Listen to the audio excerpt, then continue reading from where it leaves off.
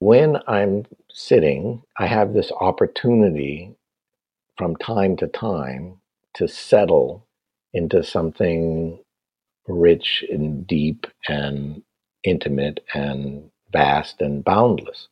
And that's very restorative and cleansing. And it produces something called Zen ki or Zen energy or Zen power. And it also usually comes along with a certain clarity. And then when you get up from the cushion, you feel better able or ready to face life and all of its ups and downs and complexities. And you feel clear about what needs doing. And it always involves getting things done, but getting things done with a loving action or a kind open-heartedness.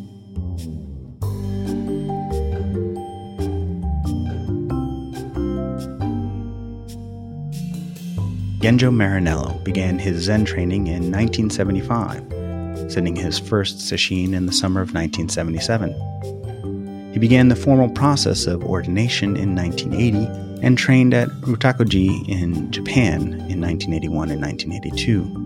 In 1999, Genjo Roshi was installed as abbot of Choboji Temple in Seattle, where he has served ever since.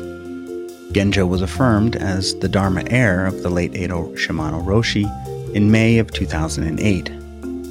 His talks and essays have been widely published, and his commentary on koan practice has been translated into several languages.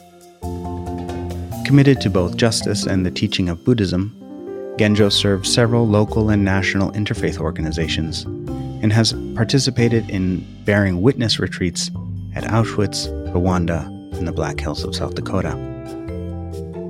You are listening to Sit, Breathe, Bow, a podcast for practitioners. Each week, leading Buddhist teachers share life experiences and insights to help guide your meditation practice as well as your life off of the cushion. I'm your host, Ian White-Marr. This podcast is sponsored by the Providence Zen Center, a residential Buddhist community in Cumberland, Rhode Island. The Providence Zen Center provides opportunities for short and long-term residency and holds retreats from 1 day to 3 months. For more information, please visit providencezen.org.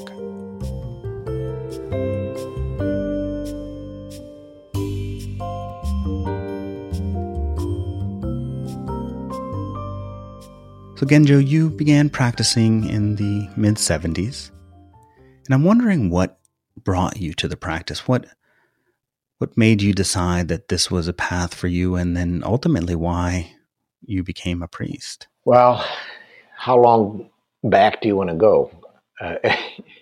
All the way back. I think that the human condition is driven in some ways by our instincts of survival, but since we can't survive, I think we're prompted by the very fact that we can't physically survive to explore something beyond ourselves. So in that sense, I think my spiritual quest began at birth. And then as a young child, I was told about God, and my prayers were so fervent that my mother kept me away from traditional Catholic upbringing because she was afraid that I'd become a priest. And she didn't think much of that idea, so she kept me away from the church. And then she said, well, now look what happened to you. If Right. at least you'd have hair if you hadn't become a Zen monk.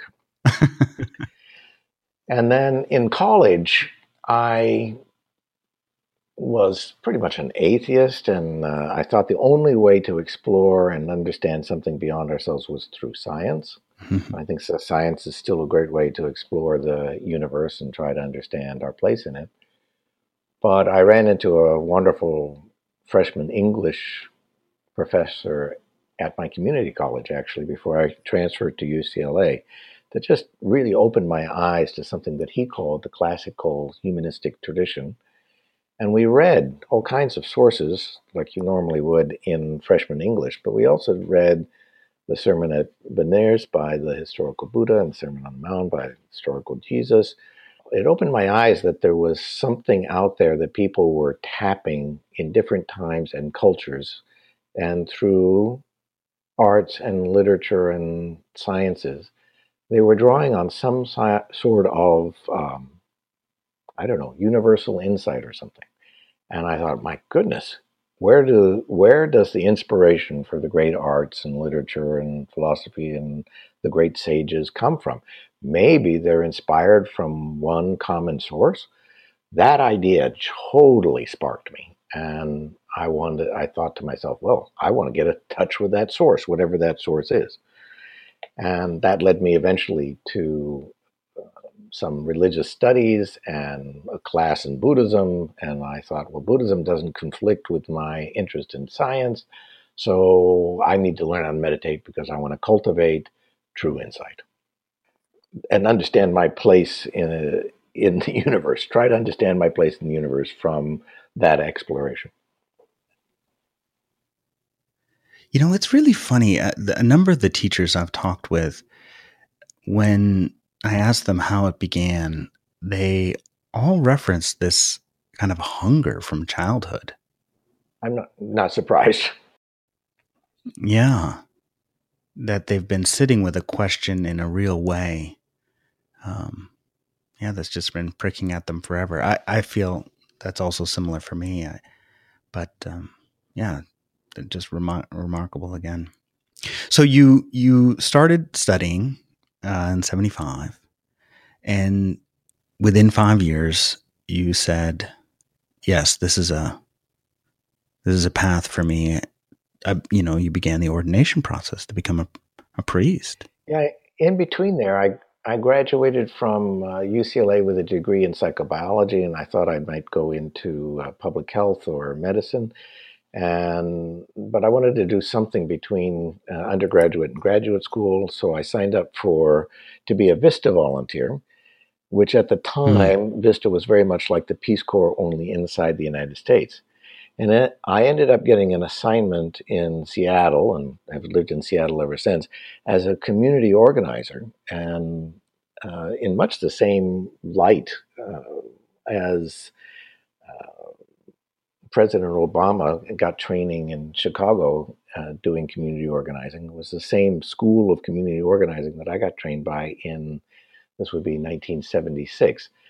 And I was doing 3 years of community organizing with VISTA, and I kind of burned out on that after 3 years. It was very, very intense, but very wonderful, learning how to be in a multicultural city and work door to door on helping to create neighborhood organizations that would do everything from fighting absentee landlords to City Hall, and creating a kind of a power base of neighbors that would care for the neighborhoods that they were living in. Very, very exciting, but very exhausting. But something that kept me sane at that time was doing meditation at the University of Washington with an art history professor by the name of Dr. Glenn Webb. And it was sitting with what was then called the Seattle Zen Center that I did my first session in the summer of 1977, and had a breakthrough experience that when I completed my community organizing, I kind of knew what I needed to do, which was to really pursue the path of Zen. And that came around in 1980 of shaving my head and getting ready to go to Japan in 1981. So what does that mean to you when you say that following the path of Zen?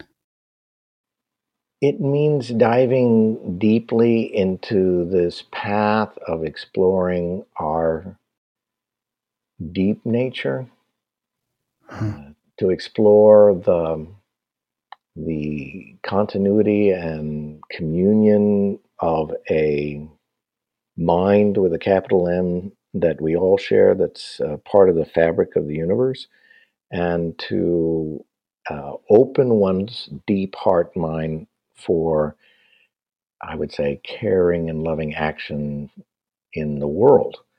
So it's a whole package of wanting to explore the deep, true nature of ourselves and find that that's interlaced in an interdependent way with the very fabric of the universe, which gives rise to an open heart and carrying uh, action that is no action, we would say in Zen, Buji.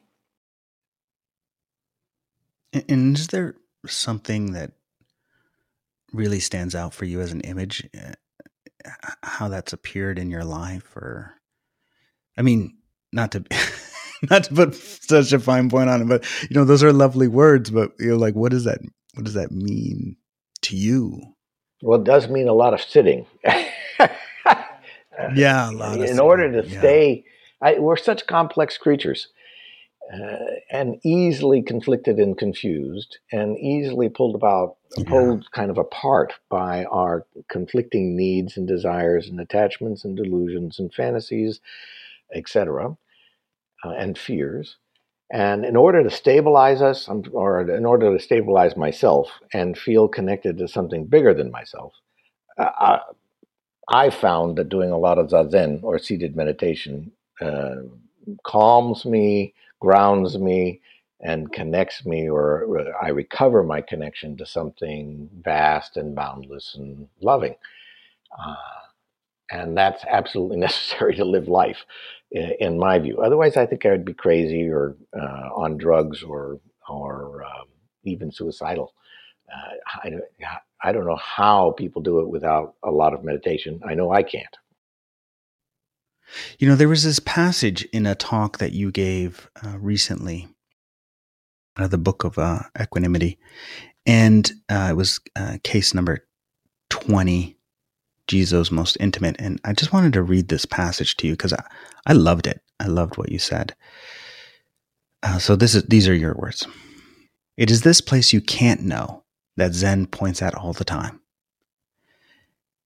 It is to get so deep in our investigation of what is this and who is asking that we experientially begin to dip into infinity.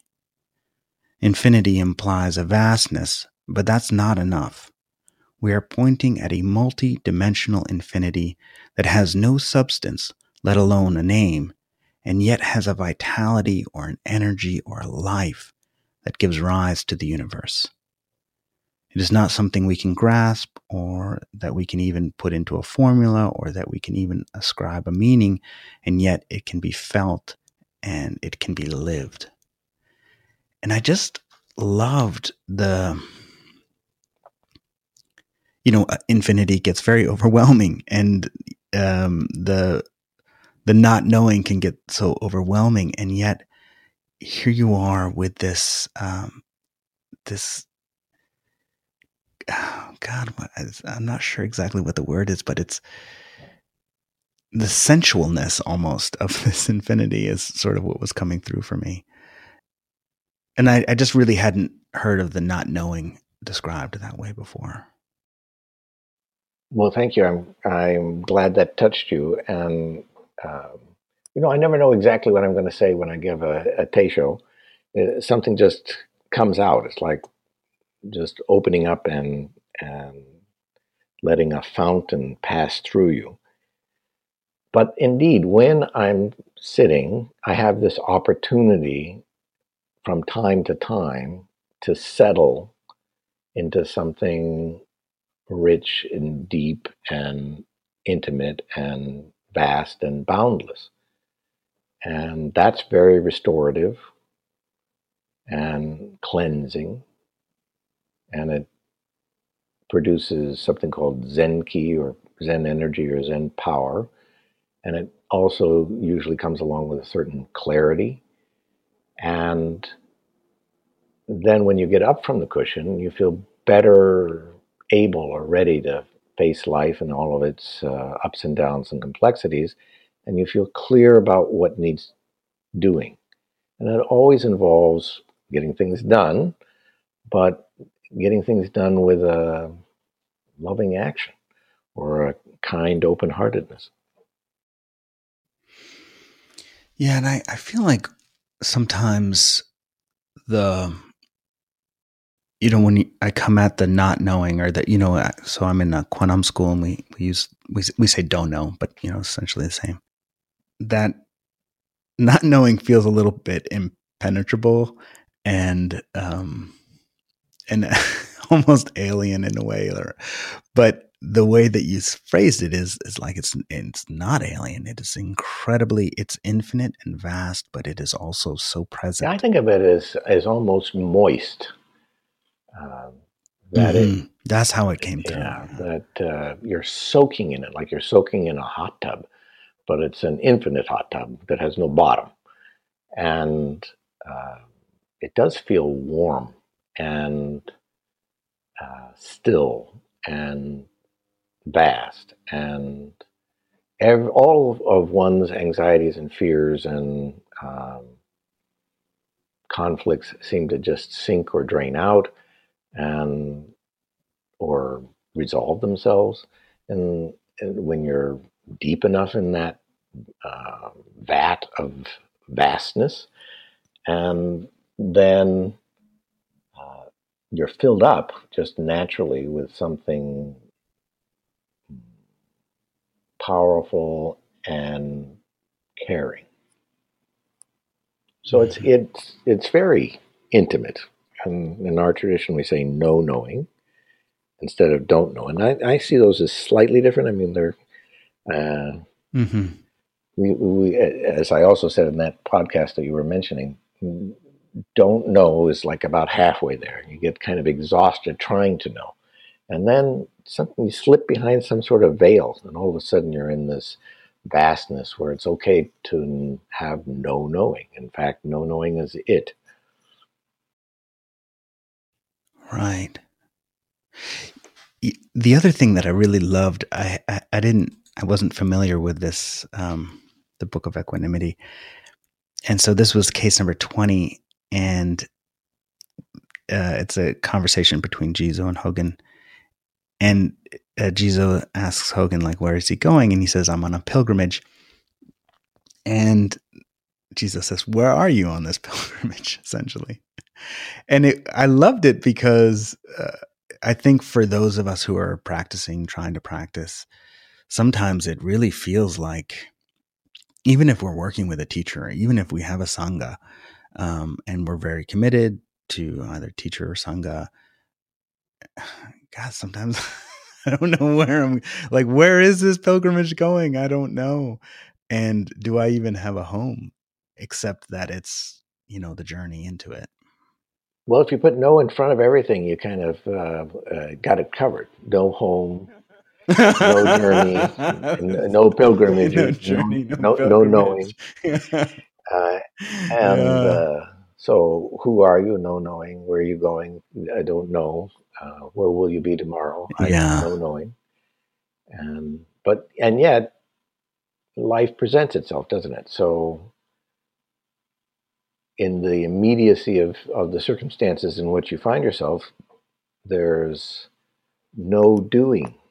There's or doing what comes naturally, so naturally from an integrated, deep place that a lot gets done.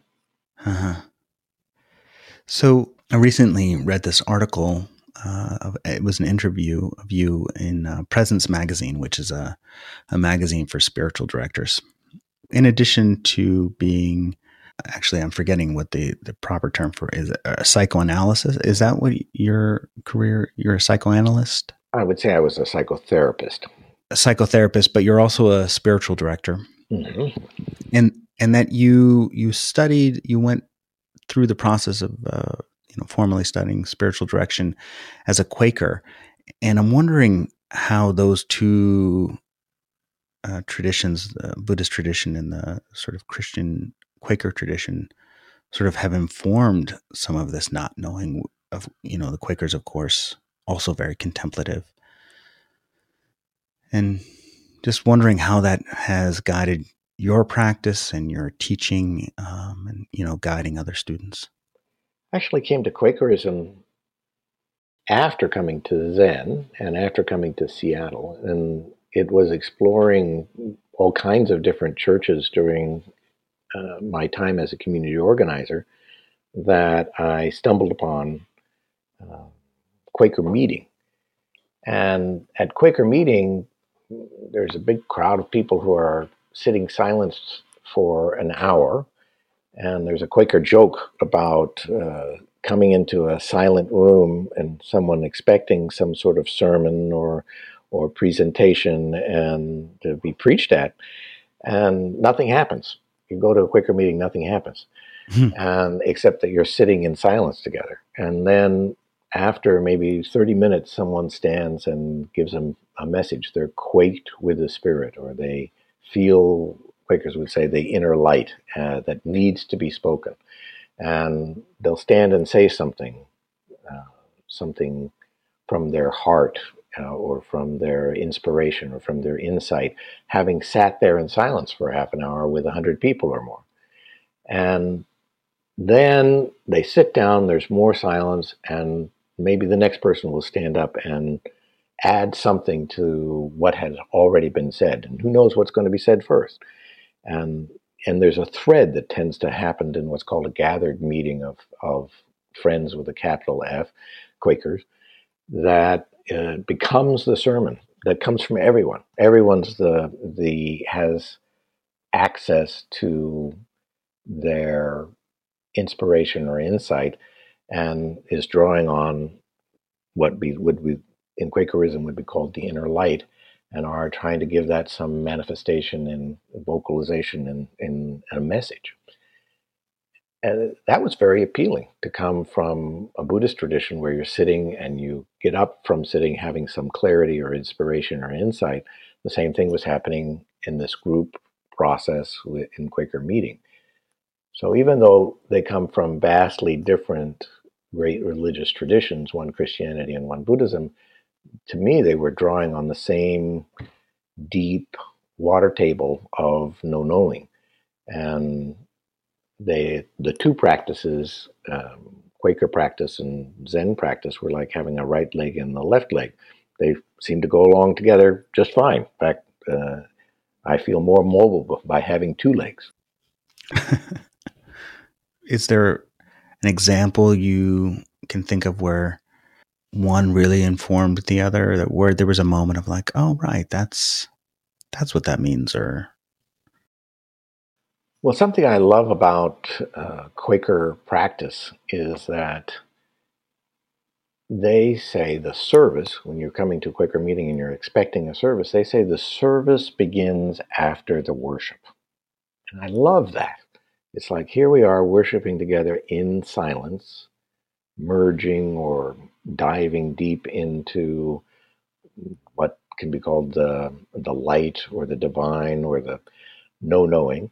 And then collectively, we rise from meeting ready to be of service to our families, our neighborhoods, our society, our planet. And that idea of that we get up from worship ready for service just really, in a way, completed my hopes and desires for Zen practice. And so I try in my Zen practice as a abbot of a Zen temple to say, this being in the Zendo is just the laboratory, living daily life and being of service to your friends, your family, your neighborhood, your nation, and or your society and the planet. That's where you really take what you gain from your exploration, has to be brought out into your daily life as loving service. And so those two things really informed each other and keep informing each other. yeah, I did notice on your website, on the Choboji website, a lot about engaged Buddhism and really a lot about being in the world, being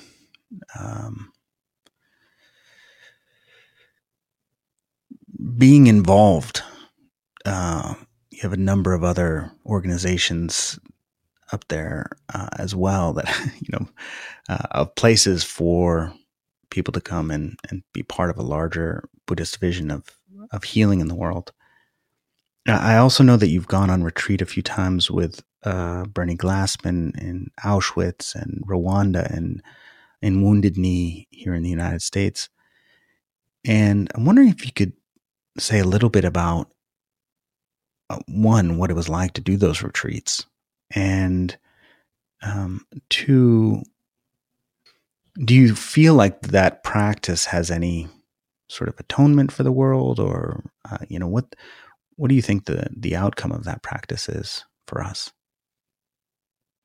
It serves in various different ways. One, it serves in exploring just how convoluted, confused, conflicted, and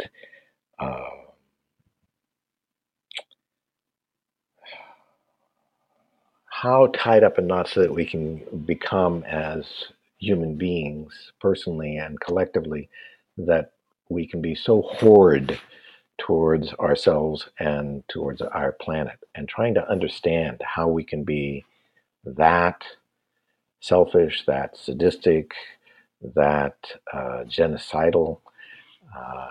It's curious, isn't it? That how did we survive so long being so easily um, tied up in knots that we could produce such evil?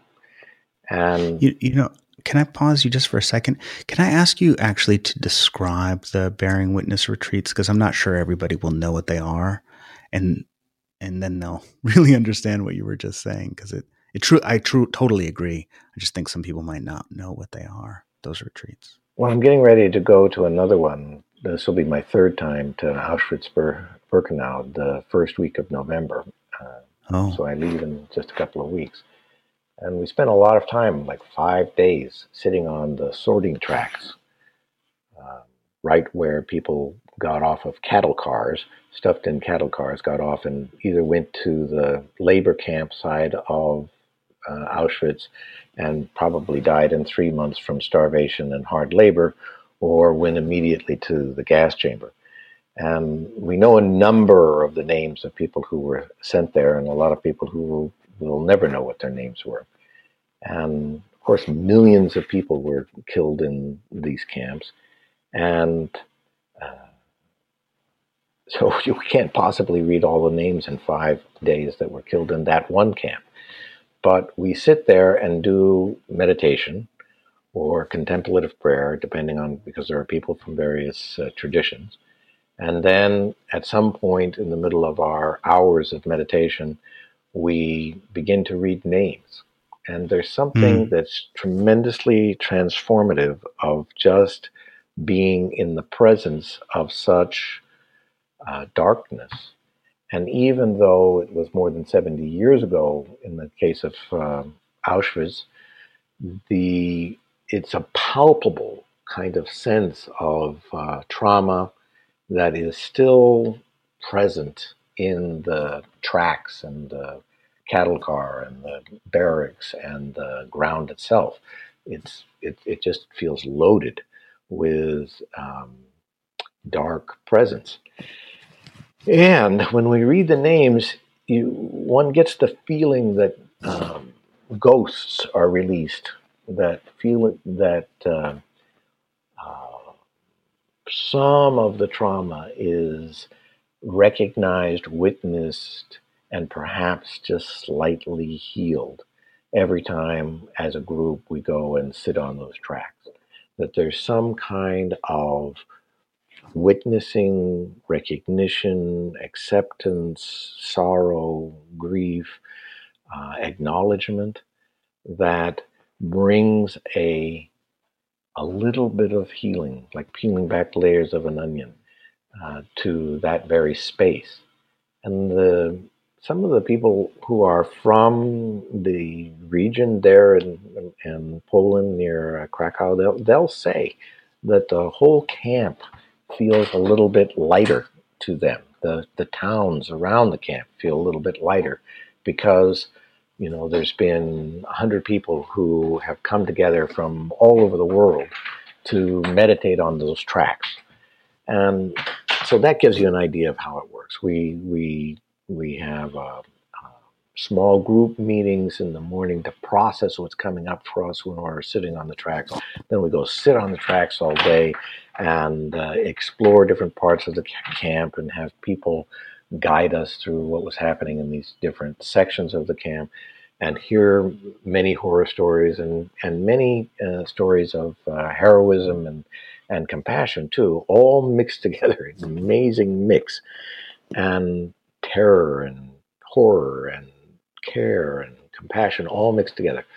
And try to synthesize, or I don't know, just witness it and how it could all come to such a crescendo in these places of genocide, especially. And you feel a bit of a release, a bit of unfolding personally and collectively. And there's a kind of a little bit more healing that comes to the region and to that very place. And there's a lot more to be done. It's like it leaves a very dark, long shadow. And by having people come to witness, you get a sense that the shadow shrinks a little bit. Mm. Yeah, so that you're going again. You've been to Rwanda. You've been to a Wounded Knee. Is there a difference between like where it was in Europe or Africa or the United States, or do you feel that this sort of, well, I think about ritual healing as well. Just here we are as Americans. What are we doing in this sort of crazy time? It almost feels like there's this explosion that's coming out from this healing that we haven't done. Or we're on the cusp of doing. Yeah. My hope is, or I tend to think of myself as an optimist, that the pendulum is swung in such a way that we're able to see our own underside and our underbelly in a way that will help us witness it and process it and grow from it. And that's what I hope for us as a nation. But and we've got a lot of healing to do with our indigenous populations. Just Canada's way ahead of us. And it's not like Canada doesn't have further to go, but it's way ahead of where we are in the United States. But I think we'll eventually get there, and we will move on a better integration and witness and amends to our native population in the United States. At least that's what I hope for, and to the people of color who were, imported as slaves. There's still so much healing that is yet to be recognized, witnessed, and much more amends need to be done. And I think we're in the process of waking up to do it. And part of the current time is to just see the great need and the lack of healing that has happened, and to recognize the lack of healing that's happened, and to get about it more seriously.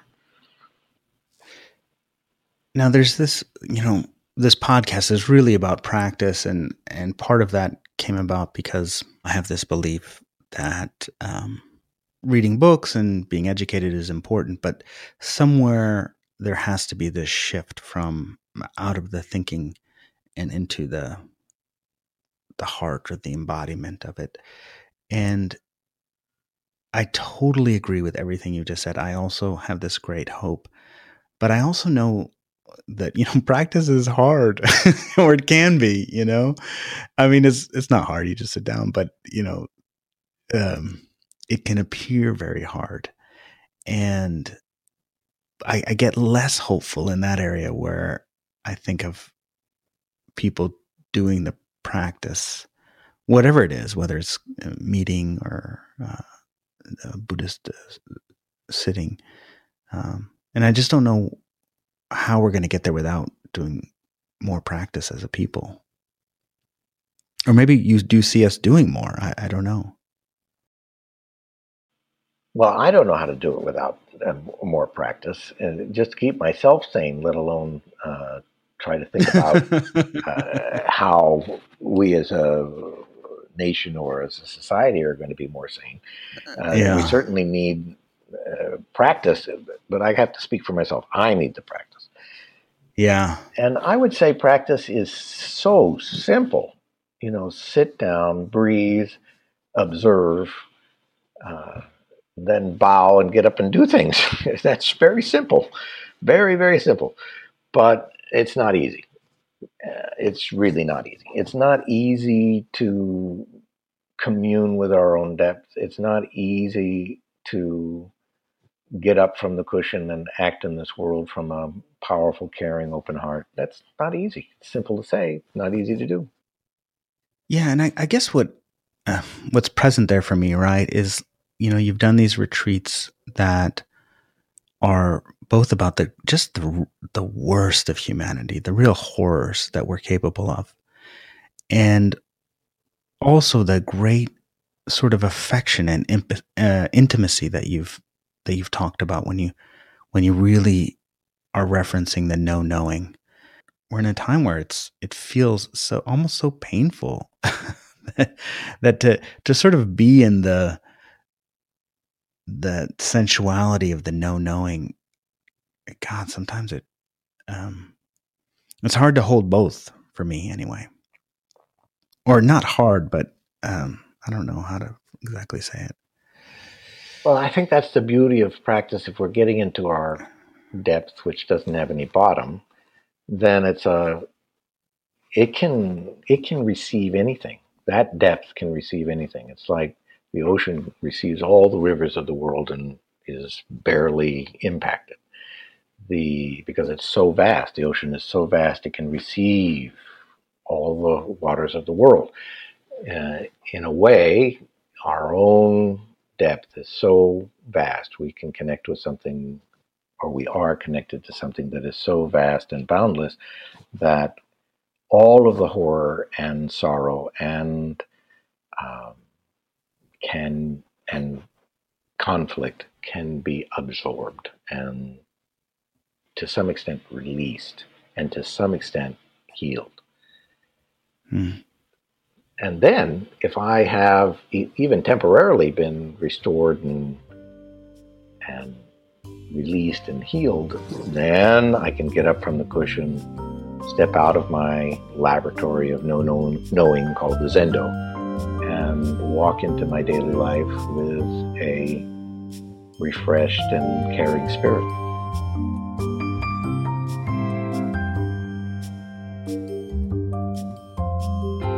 Thank you for listening to this episode of Sit, Breathe, Bow. I hope you found this conversation with Genjo Marinello encouraging and helpful for your practice. You can find out more about his teaching and retreat schedule at choboji.org. That's CHOBOJI.org. Thanks again to our sponsor, the Providence Zen Center. If you would like to deepen your practice commitment, I encourage you to explore PZC's residential and retreat opportunities. You can find all of that information at providencezen.org. If you would like some guidance on how to meditate, there are some videos there you can watch at providencezen.org/videos. My name is Ian Whitemar. I hope you'll join me again next week.